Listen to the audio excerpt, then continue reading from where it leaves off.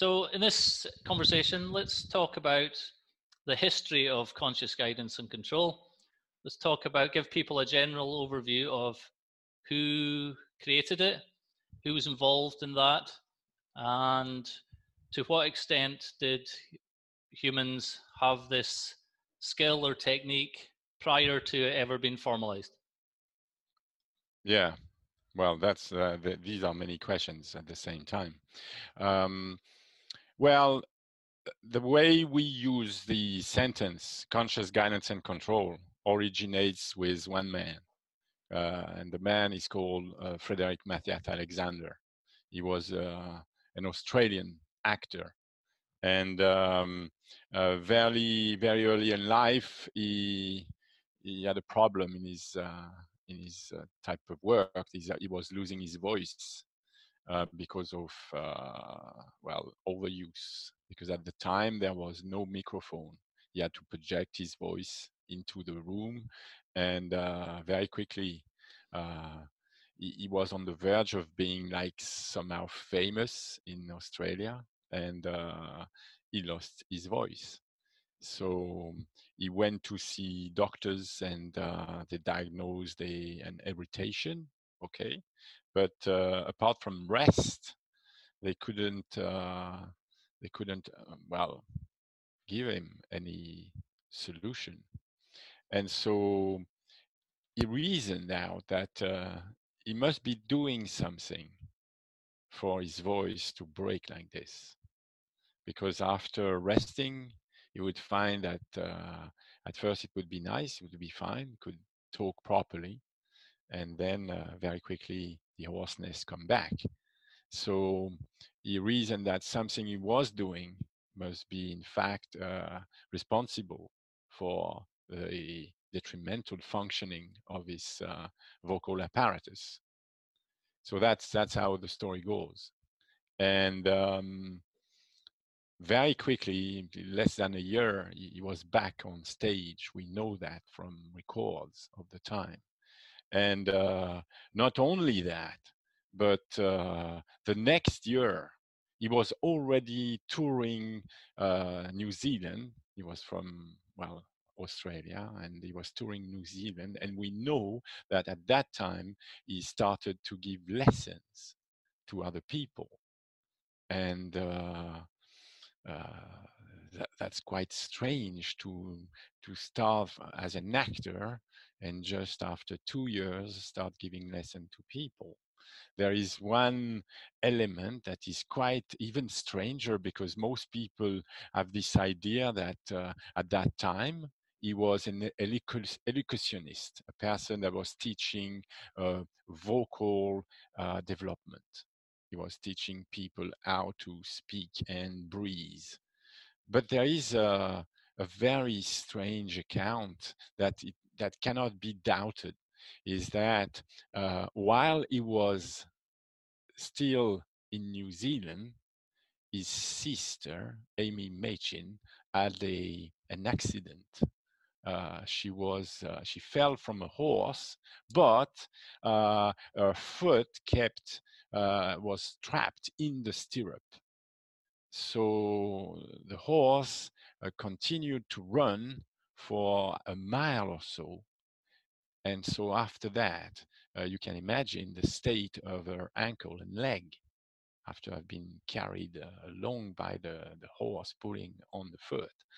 So Alexander came back to Australia and straight away took charge of his sister. And he didn't give her a breathing exercise, not at all. That's where things are very, very strange. Is that instead of uh, well performing what he should have done, he started to give a lesson in front of a chimney, and these lessons were about going up on the toes. And you must imagine something, is that when a person has had such an accident, there must be pain. There must be uh, fright. I mean, the person must be anxious not to damage the ankle anymore. And going up on the toes, you have to know what you're talking about to teach one person to use the 27 bones of the foot and ankle in order to go up on the toes in a proper way. So this, it sounds as if Alexander already knew how to organize the, well, anatomical structure as a whole at that time. That is 2 years after having solved this own problem. And so we know the idea of conscious guidance and control because very early Alexander started to write about that concept without much explanation, by the way. And the first book he wrote was 10 years later, 1910. And in this book, the book is about conscious guidance and control. So then you get an idea of what it is. So that is the start as we know it in the Alexander Technique world. The modern Alexander Technique world considers that Alexander is the originator. Well, of course, I'm doubting this story. It doesn't sound feasible, so that a person would construct the whole technique as we know it in 2 years' time. And on top, he was a young man, and he was more an actor than a psychologist or a physiologist. So very early, I started to imagine that there must have been people around him that, in fact, gave him some ideas or trained him in this idea of conscious guidance and control. So I started to look around and see if there was, well, in writings or anything that would explain where Alexander was at. And well, I had very many difficulties. Even the fact that Delsart said that he was a Delsart teacher when he started his first training course, his first um, well business as an Alexander teacher, as a teacher of breathing and deportment.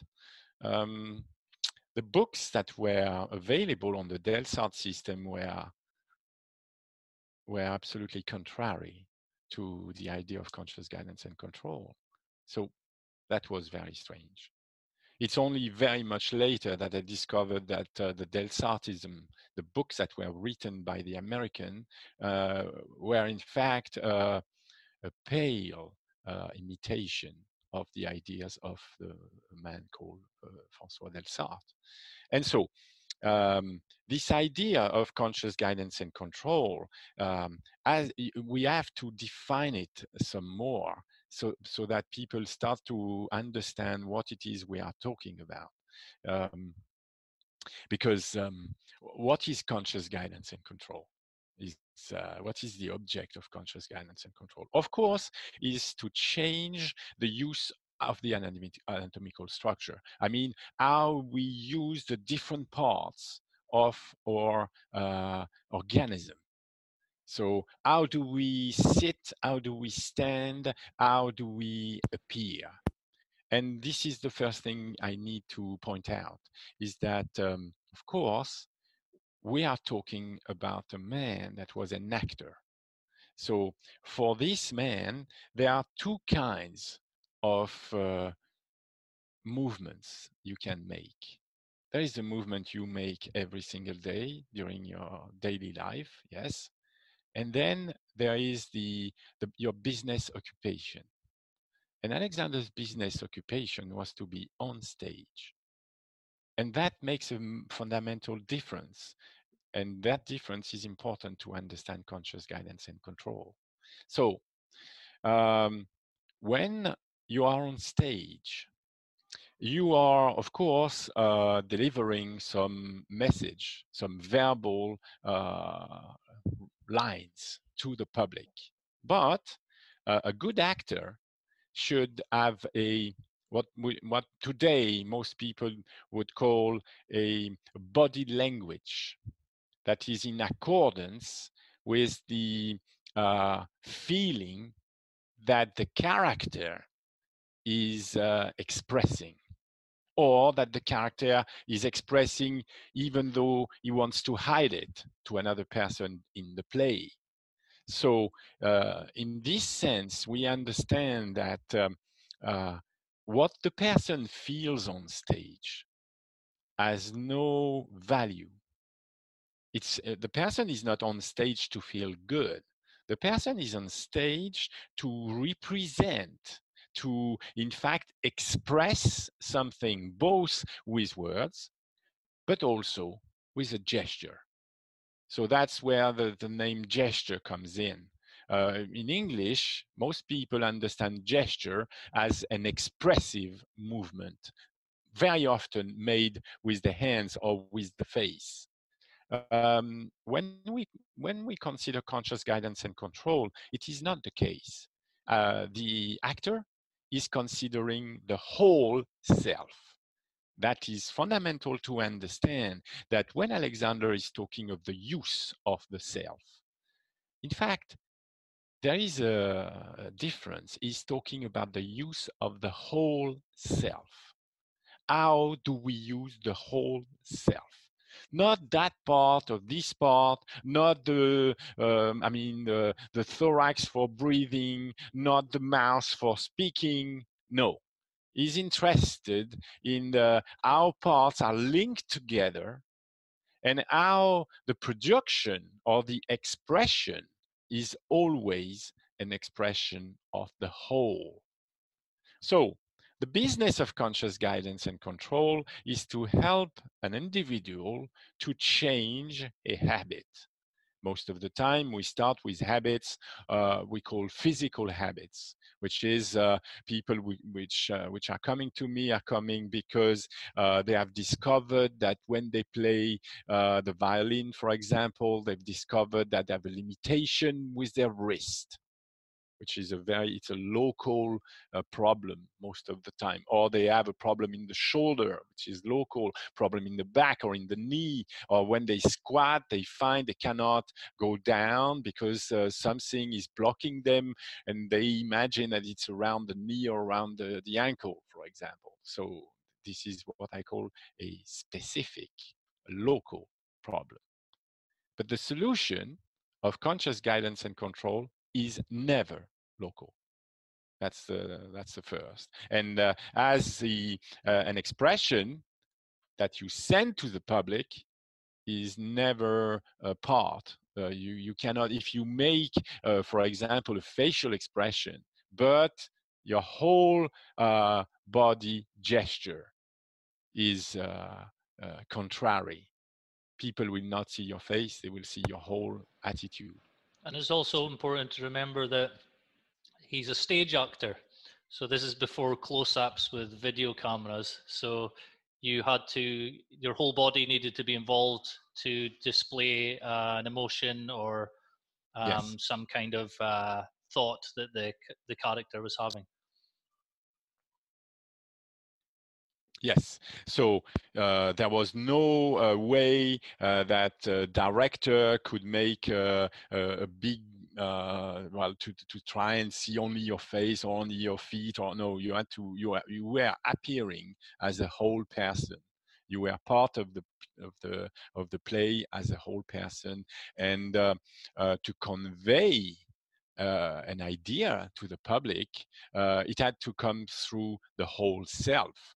So Alexander is very clear about this idea that human being works as a whole and can only be changed as a whole. So this may be difficult at first to understand, because to say it's changed as a whole, what does it mean? So Alexander is talking about the mechanisms, the mechanical mechanisms of the body. He often compare the movements of the different parts as a machine. most people object to that. They think it's a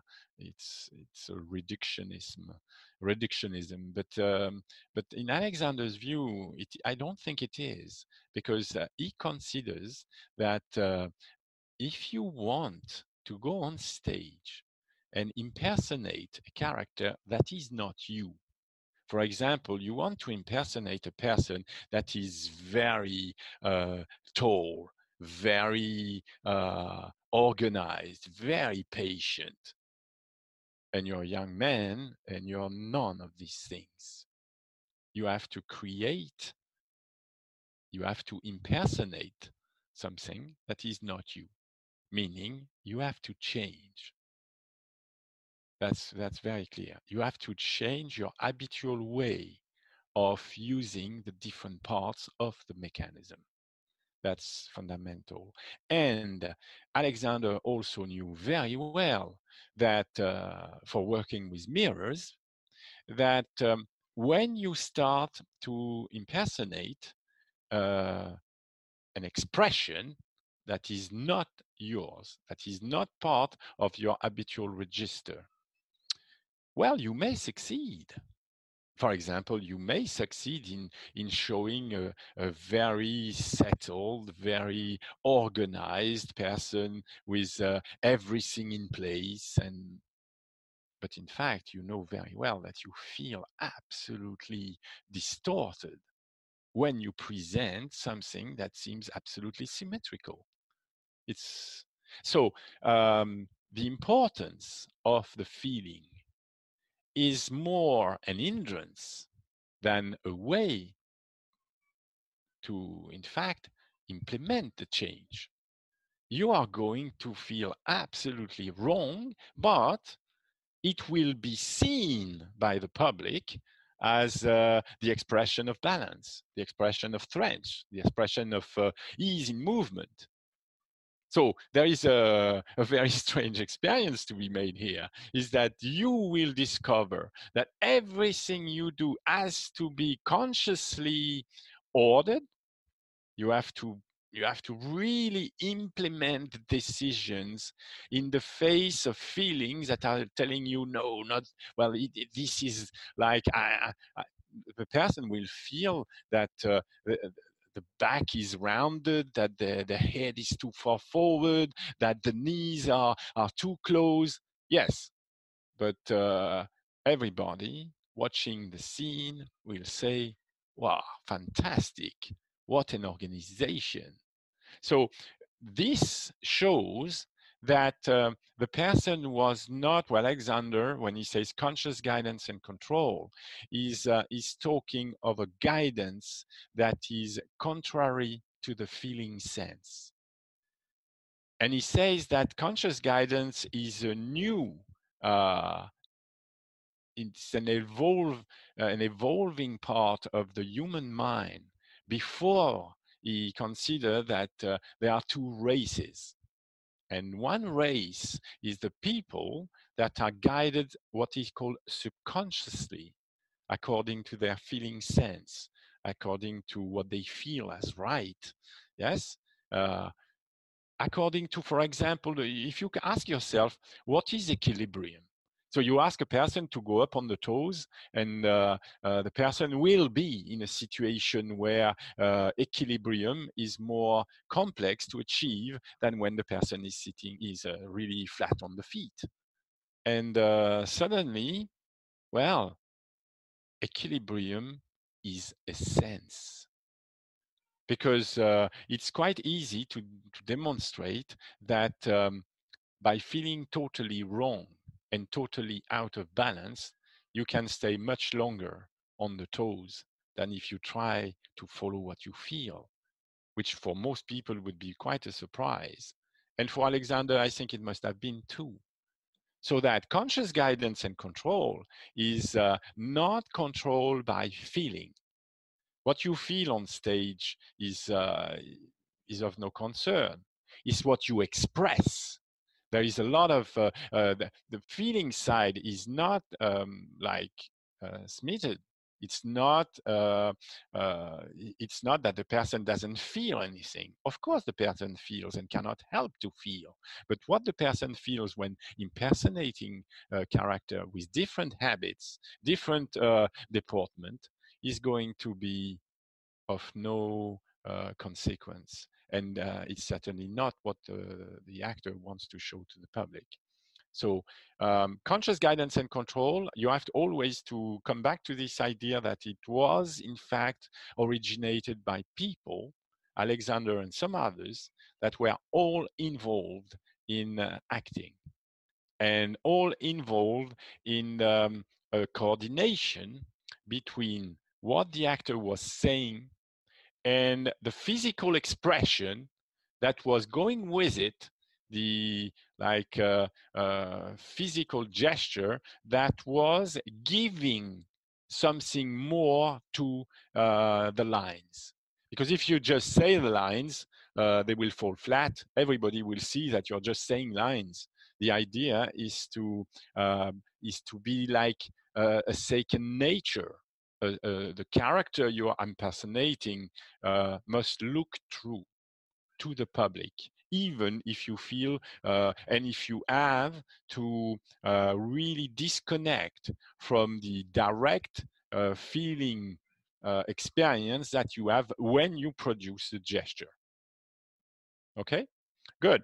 So that is a start. It doesn't explain exactly how this idea came to Alexander, because really nobody knows exactly for sure. I have some ideas, but for sure we don't know.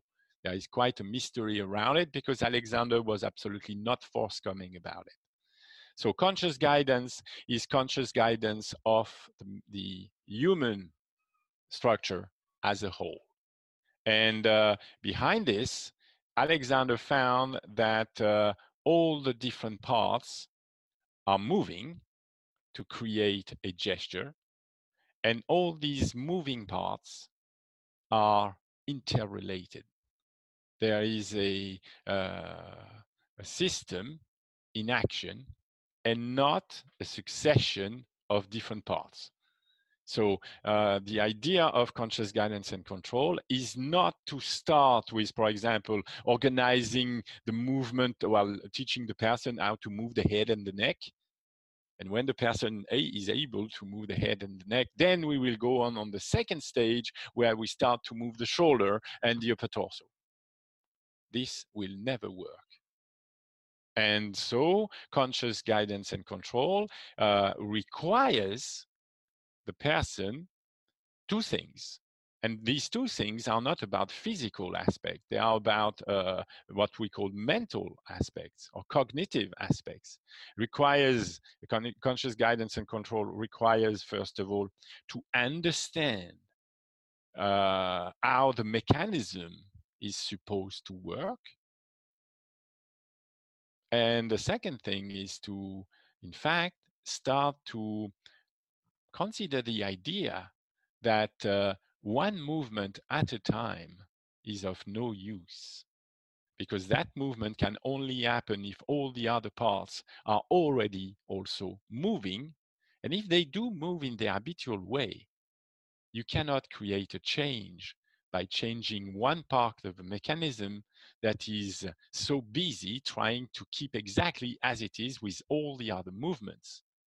So suddenly you enter quite a new world where we are not talking about exercises. How do you bend the knee? How do you orientate your head? No, we are talking about how do you command a series of movement at the same time? Which means that if you want to command a series of movement at different time, well, you must have an idea of these movements before you start. So you must represent these movements, and you can only represent these movements one after the other. So, for example, I explain to people different mechanisms, and I say, when, for example, the elbow is moved outward, Well, it's absolutely obvious that the bones of the arm and the upper arm is moving with it, and also the shoulder blades, which is articulated with the bone of the upper arm, while the ribs and torso may not move in the same direction. This is a theory, and it's absolutely necessary for the person that wants to improve her expression, a general expression, to, well, test whether what I'm saying is real and possible, not only for me but for her, and she will engage into experiments. So conscious guidance and control is a method of cognitive experiments regarding movements. It's So you've said there that the fact that he was a stage actor was crucial in the development of it, because they had to be able to project things consciously that they didn't feel. They couldn't go by feeling. He couldn't go by feeling. But it's obvious this is something that people use. You don't need to be an actor to do this, definitely not. And you don't need there. It's obvious that when we're talking about movements like this, all other activities of life that people are involved in, uh, this can benefit from this.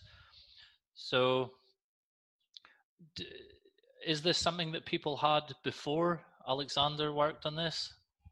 Is Yeah. this a skill people had? How did it work before? Because he seems to be formalizing something that, or developing a pre-existing potential in people. Yes.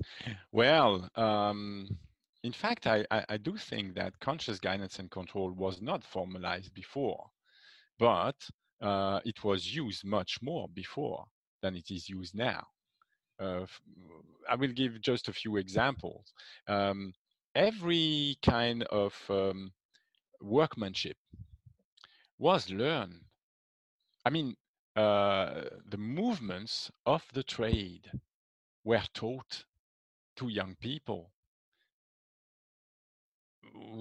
People did not expect that a young person would in fact know how to use a chisel, how to use a any sort of tool that needs mechanical force, well, for hours on day after days, without paying a sort of penalty if they didn't know how to use themselves while using the tool.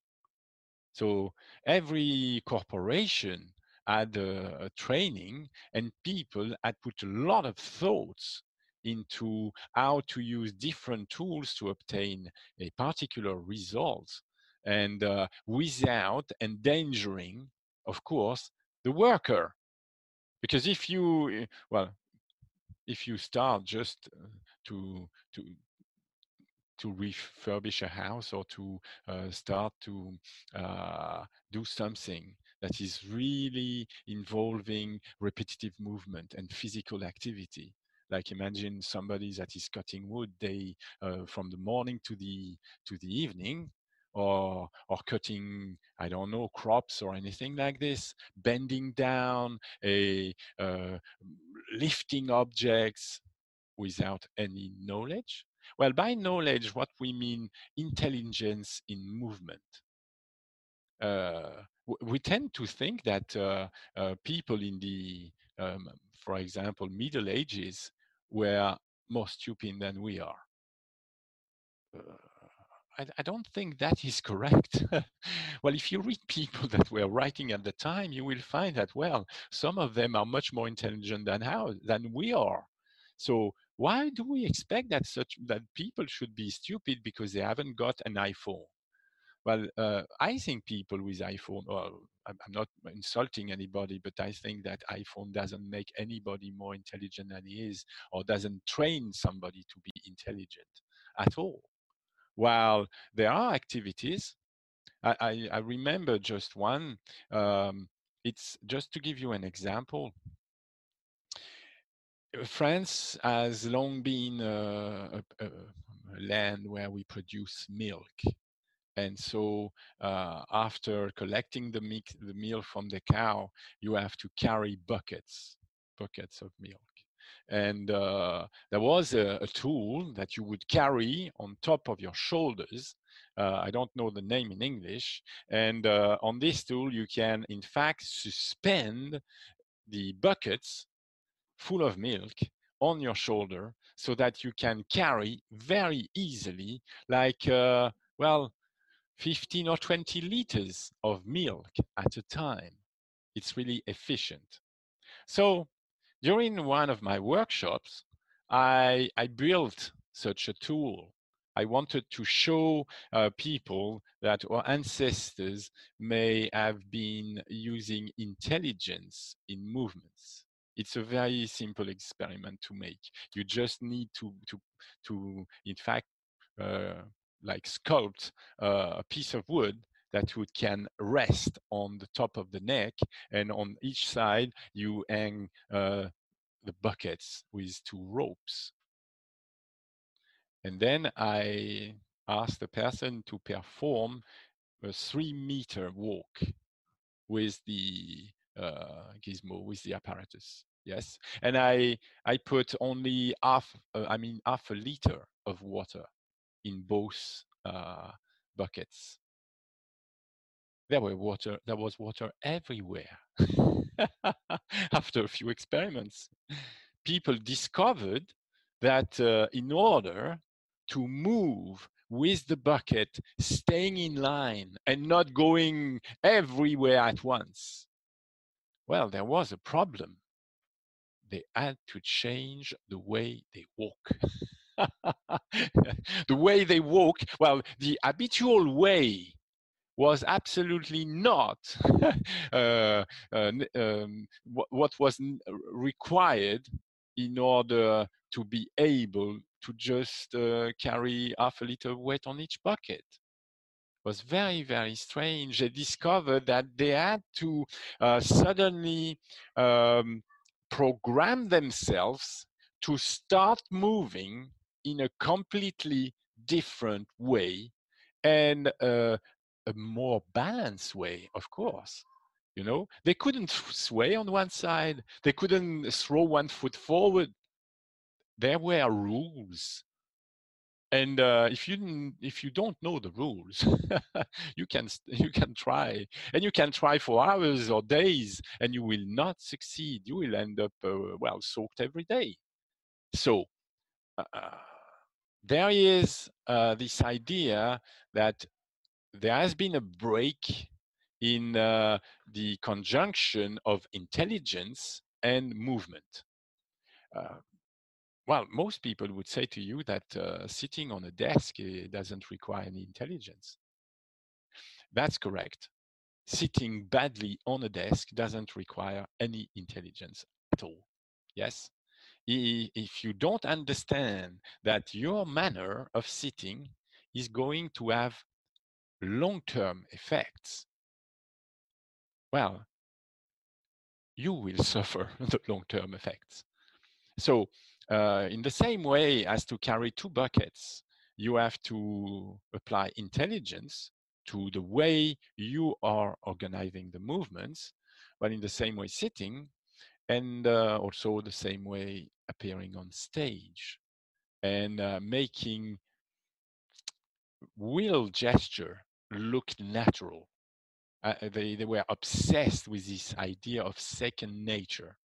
It's as if at the time the public was keen on spotting actors that were not acting natural, fake, or like bad actors.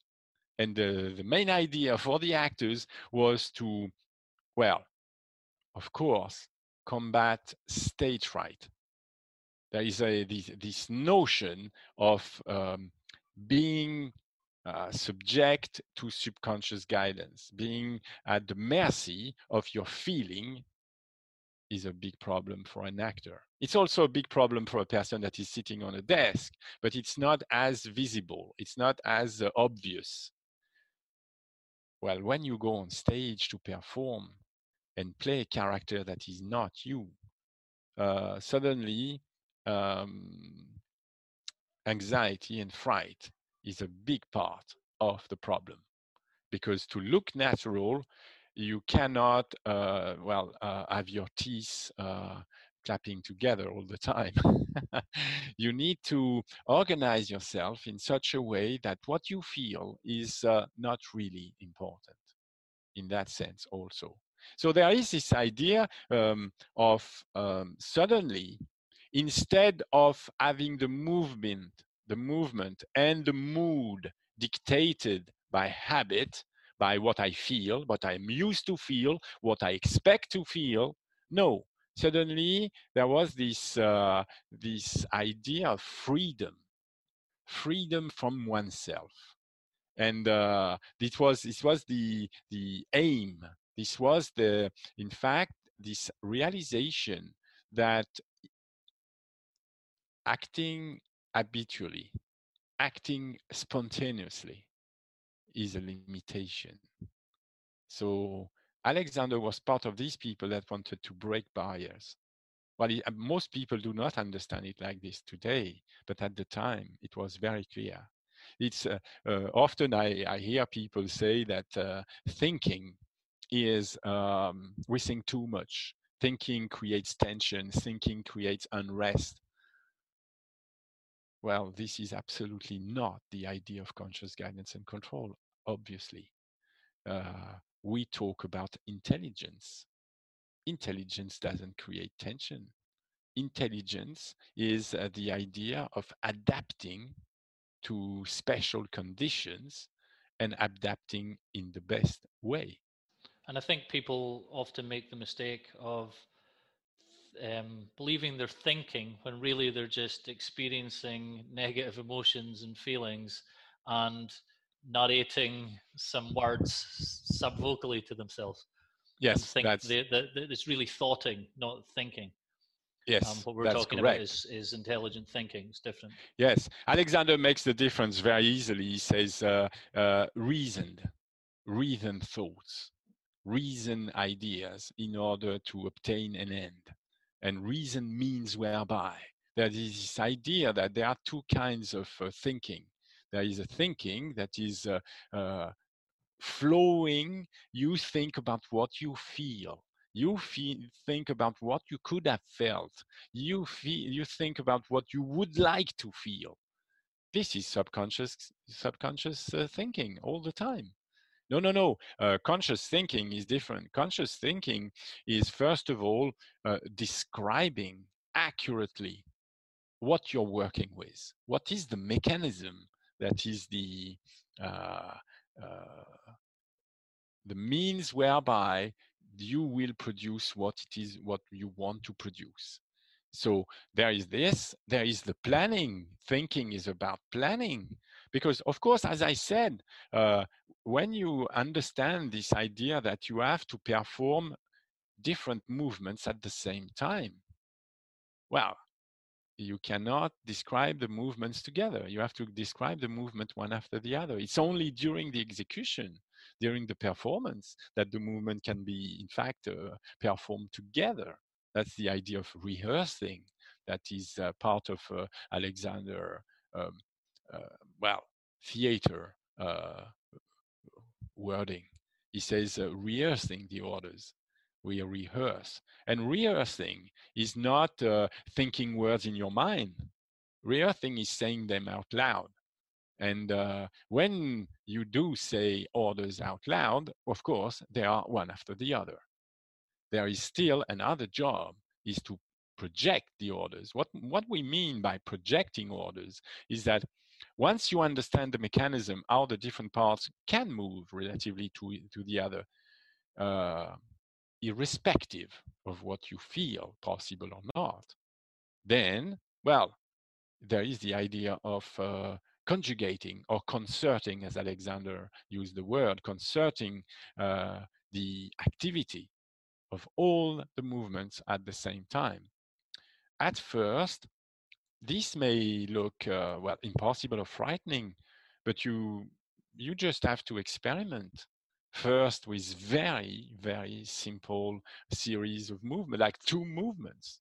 So I propose my pupil to, first of all, see if they can really, that we say, understand movements. When we say understand movement, we want to define very clearly what is the part that is moving, where is the part articulated, what is moving relative to what, where is the starting point, and where is the end point that we wish, what is the trajectory to go from the starting point to the end point, what is the timing of the movement, what is the acceleration during that timing. So does the person accelerate very much and then slow down, or accelerate just a little bit and then go and then decelerate slowly? Well, there are many, many different ways to could consider a movement. And then when the person, well, has a good understanding of the 2 movements, we ask the person to perform the 2 movements at the same time. And when that happens, well, we can then control, we can then objectively, especially with, of course, with the tools we have today, with these cameras, we can see when the person is performing the 2 movement. Is the person performing the 2 movement and starting at the same time?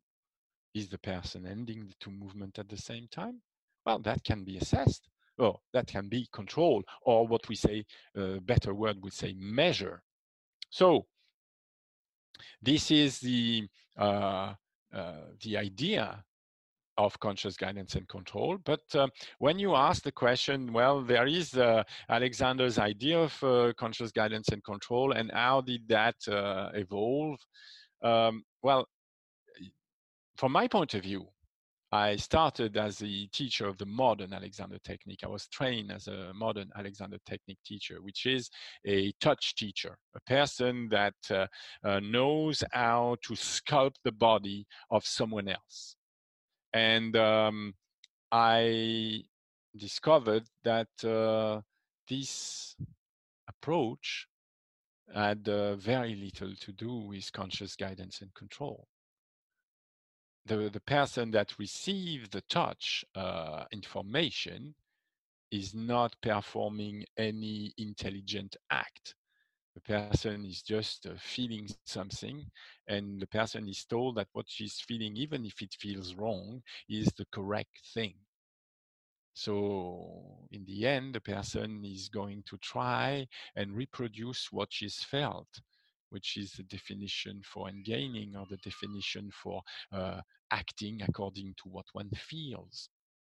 So I was really puzzled at the end of my training course, because I realized in the end that there was an enormous discrepancy between the technique that was described in the book and the modern Alexander technique.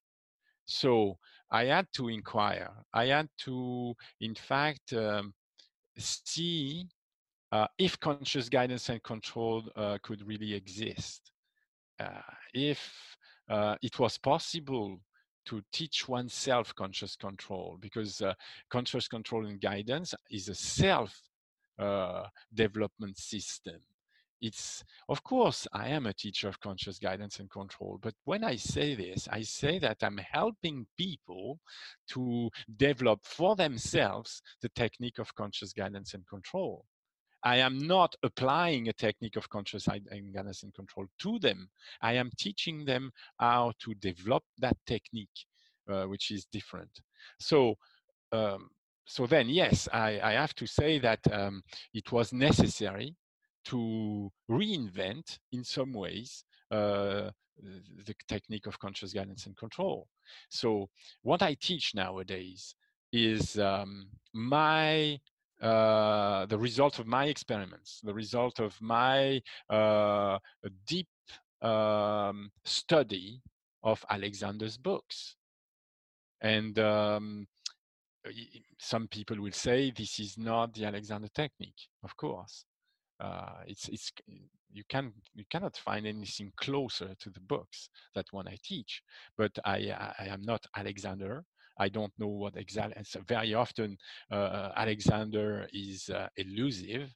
very often is misleading. I think sometimes voluntarily so, and so it's just a matter of trying to find what it could be, and it's based on experiments. I am not teaching conscious guidance and control, telling people this is conscious guidance and control, this is the only way. I'm just telling people we could do a few experiments. You could see if you can direct a few movements together. Can you uh, can you try and perform a concerted activity that is defined in advance? And what it is you're going to discover? What are you going to feel when you do it? And what is going to be the expression of yourself that is going to be seen on screen? Imagine that you play with a few orders and suddenly you see yourself on screen perfectly organized. Well, so much better organized than you have never been before, with an image on screen expression that is really balanced and strong. While at the time when you're performing that experiments, you feel all crooked and tense and disorganized. What are you going to believe? Are you going to believe in what you feel? Or are you going to believe in what you see? Meaning, what it is you want. Do you want to feel as if you're stable and organized and on top of things? Or do you want to look that you are organized and on top of things? It's a question. Well, you cannot make the decision for anyone. The person has to experiment with that and to make a role. I have seen often people that would not want to continue with conscious guidance and control. It was, well, I think the plunge, the gap between their somatic ideas, their embodiment ideas that you need to feel inside what you express outside, was too great a leap, and to go toward conscious guidance and control and discover that our habits of physical habits and mental habits are just that, habits. And very often they are not conducive to expansion. They are not conducive um, to what we want really, because what people want to be free, people want to be to feel nice and to feel open to new things. And well, it's very clear that there are different techniques, and some techniques are not producing many new things. If you look at the modern Alexander technique, how many new procedures, real new procedures, have been invented in the last 50 years? It's amazing. Very, very little. And so when you make that decision, it's yours.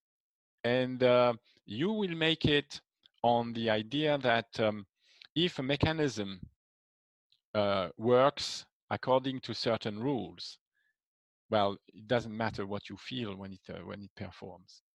What matters is that it performs in that way according to the rules. And this isn't just a luxury for us moderns to play around with. This brings it back to, you mentioned people in the Middle Ages, but if we go back even further, our furthest back ancestors, whatever else they were doing, they were experimenting and doing things against what they felt.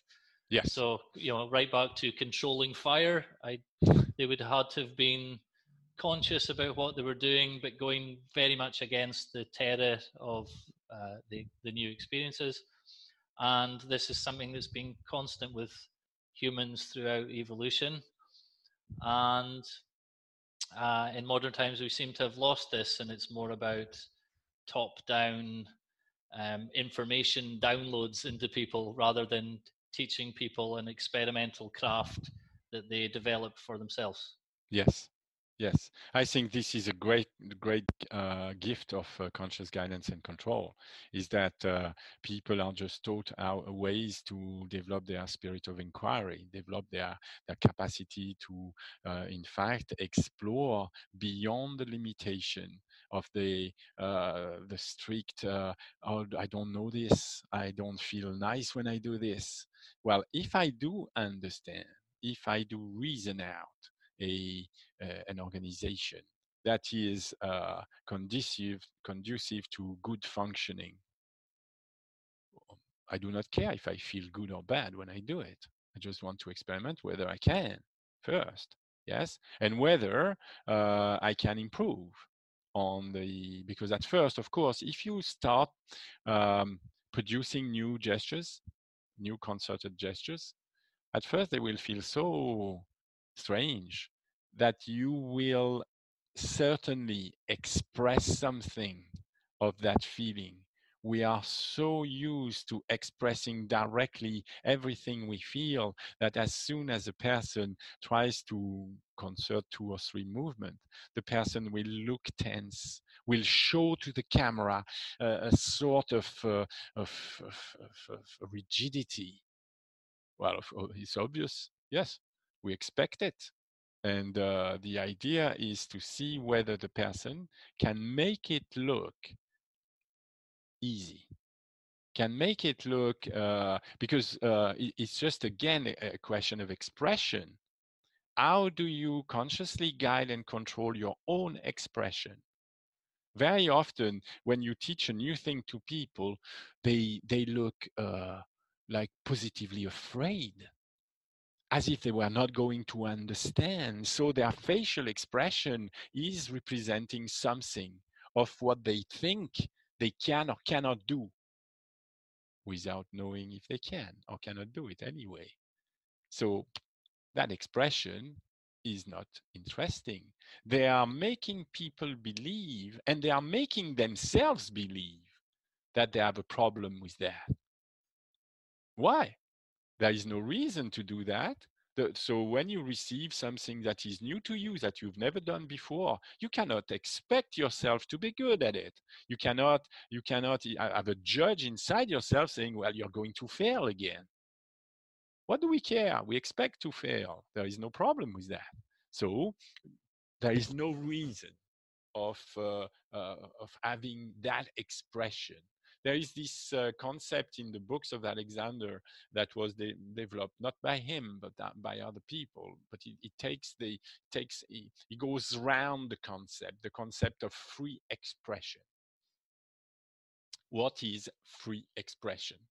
For many people, free expression is the expression of all the feelings you have. You are true to yourself when you show you're tired when you're tired, and you show when you're anxious when you're anxious. It's not the way Alexander considered free expression. Free expression is the capacity to express what you want for the best interest of yourself and the people around you. So even if you are slightly anxious, when your child is learning to do math and failing, for example, you give an exercise, arithmetic exercise to a child, and the child doesn't understand the exercise and fails. Once, twice, 3 times. It's something you have to consider. What is going to be your expression? Are you going to manifest, to have a gesture that is showing, I don't know, impatience, anger, disgust, or I don't know, even fear? Is not going to succeed. Is that positive? Is that constructive? Certainly not, because you are going to communicate that feeling through the expression. Imagine you're an actor then. It's very simple. You think, okay, The actor is confronted with a child that is not succeeding, but the actor is not me. The actor is not. The actor is like nice and loving and interested in errors. So, what would be the expression? Can you? And so, some people say, yes, but you're not spontaneous. No, no, you're not spontaneous. You are. You are. You have a definite plan in mind. A spontaneous person has no plan. Yes. So reasoning is about making plans. And the plans are that you want the child to, in fact, learn by his mistakes. That's how we learn. And if you want to learn by mistakes, you have to, well, develop an attitude, an expression you want to have when you are facing errors, when you're facing doubts, when you're facing failure. What happens when Alexander is facing failures? He just continues. He just goes on. He just learns from his failure. So it's the same thing. So there is a need of a new construction of expression, and that is the idea of conscious guidance and control. So some of this then is people develop these expressions. Is it to influence the people around them, or to even maybe make excuses for being unable to do things, or to avoid taking responsibility uh, for their movements, for their actions? So that they aim, and and you see a lot now in self-help world, or people who are interested in mind, body, spirit. They seem to want to get to newer, freer expression of their feelings, better feelings, and then they can just go with them now, and they don't need to make decisions. But that's not how it works at all. Well, we are all confronted with that in different ways. We all have to, in fact, start to observe or study our own expressions and see how we can improve. So yes, I know that there are uh, types of development systems that is based on the exact opposite idea. The idea that yes, you this idea of freedom of expression that Alexander so criticized so much. Most people have completely forgotten that he was saying that, and even some Alexander teachers are exactly in this. So. This is part of the construction of expression. So for us, it's part of the experiments we want to make, and we want to see whether we can, in fact, in different situations, especially what we call adverse situation, because it's very simple. When you observe a person that is not stimulated, you don't see the the real habits of mind of that person. It's absolutely necessary to be confronted with well, what we call difficult situation. Like, for example, the basic is balance, or the basic is feeling something that is not right. So you can engineer a situation very easily where a person is going to feel strange, a person is going to feel um, uh, not in a proper position. What is called proper means that is not according to what the person feels habitually. And then you observe what is happening, and the person is going to observe too. It's a self-observation, but it's not an observation in the sense that we observe how we react in the moment. We observe on film later to see how the person has performed. Very often, I have had some comments after lessons, and the person asked me, "Do I make that face and interrupt all the time?" And I say, "What do you mean, make that face and interrupt all the time?" And the person, "Yes, I make a face like if I was in the midst of suffering and resisting." Oh, you call that suffering and resisting? You mean that face? Yes, you do that all the time. Every time I say something. Okay. And do I interrupt all the time too? Well, all the time. It's difficult to say all the time. It's well, every, well, I don't know, 15 seconds. And the person says, "I don't want to be that person." Well, that's a different thing, you know. Of course, you can start to organize your expression differently. That's there is no doubt out here. Yes. So expression is not just how I sit and how I stand. Of course, how I sit and how I stand is a perfect ground to experiment, because there is something I want to add about conscious guidance and control when we say that we cannot change, but as a whole, is that a mechanism. Alexander is considering mechanism. Mechanisms are, in fact, systems of parts that moves together to produce a function. So, for example, we will see there is is always coming back to something he called the mechanisms of the torso. And so, when you observe the mechanism of the torso, you have different parts that are working together to produce a function. So let's say at the very surface level of expression of what you show to people, you can show to people different way of bending the torso. You can bend the torso with the center of the torso forward and the extremities backward, which makes your abdomen protrude forward.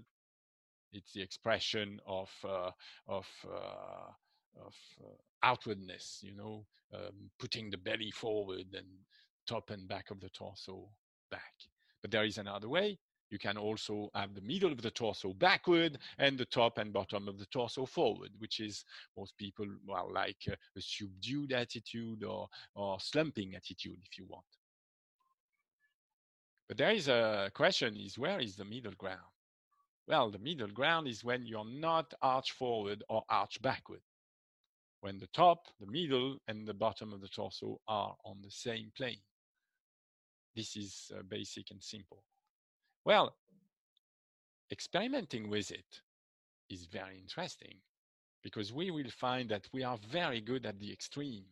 We are very good at slumping and arching. But how do we get to, well, the middle ground, the stable pose, the noble attitude that is used in the theater world? Well, was used in the theater world a century ago. So that is a very interesting question. At first, the pupil has no solution about that. He will discover that you need to well to feel things that are contrary to everything you felt before. If you want to align this spot, aligning the spots is very rational. Is geometric. Yes, you can have a perfect representation of the result you want to achieve, neither curving one way, neither curving the other way. Alexander called that the middle way. Well, uh, conscious guidance and control then is not a way to find the correct feeling in order to do that. No. It's about, in fact, starting to understand the movements that will produce that result. And well, Alexander doesn't use in his book the word movements that way. He uses like the idea of means whereby. The means whereby you can assume a centered or balanced posture is through the coordination of a series of movements. So you need to learn to direct these movements together, and it's possible. It's easy. There is only one thing that may block your advance is your habit of of feeling. If you want to feel like yesterday, or like the day before, or like you've always felt, well, that is not going to work. Because of course, if you start constructing series of movements reasonably and implementing them using your capacity of mind, well, then you will discover that, of course, the new organization that you're looking for, the balanced one, is making you feel horrendous. So that is very important to come back to this idea of mechanism in the Alexander technique, because when we say change as a whole, people must understand that we are going to use intelligence, but we are going to develop the mind tool, develop the capacity. For example, when we say mind tool, well, there is something that is quite clear, is that if you want to direct a series of movements, so several movements at the same time, well, you need to have the characteristics of the movement in memory at the moment you perform. And most people discover that memory is something they haven't really considered before. People think that people have memory or don't have memory. I have a good memory, I don't have a good memory, is something you hear. Well, there, in experiments, you discover that, first of all, memory is very dependent on what you experience at any one time. If you are anxious, you will find that your capacity of having different things in mind at the same time is getting lower, much, much lower. It's very simple to create that type of experiment. And the type of experiment is of no import if we cannot give the person some rules and some principles in order to overcome these limitations. The main principle here of conscious guidance and control is to be able to keep thinking reasonably, to keep a system of a number of different mental objects at the same time in more and more difficult emotional conditions. The idea is not to be able to perform fantastic when you are in a cocoon, a protective environment where there is no noise, there is nothing that will prevent you from performing. No, we want to be able to perform in a cafe where people are shouting everywhere and throwing, I don't know what they throw, tomatoes to the actor. Alexander must have found some situation like this in Australia, where the crowd can be a bit unruly, and the actor has to earn his, earn his money. And this takes us back again to the history of this, and